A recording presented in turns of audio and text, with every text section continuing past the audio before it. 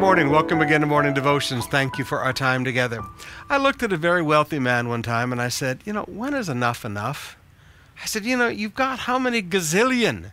When is enough enough? What are you going to do with it all? You can't possibly spend it all, even if you tried. Now, this is what Proverbs is saying. Proverbs 23, verse 4.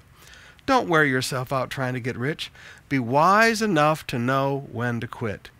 In the blink of an eye, wealth disappears, for it will sprout wings and fly away like an eagle. He said, listen, don't trust in wealth.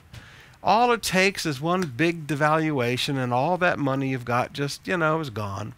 Learn to trust in God, and learn to understand there comes a point when enough is enough. Now, when we were poor, we never thought we'd say those words. When we were all poor together, we just wanted to eat. But now God has been blessing you. At some point, enough is enough. At some point, striving to get rich and neglecting your family, striving to get rich and neglecting your spiritual life, it's just not worth it.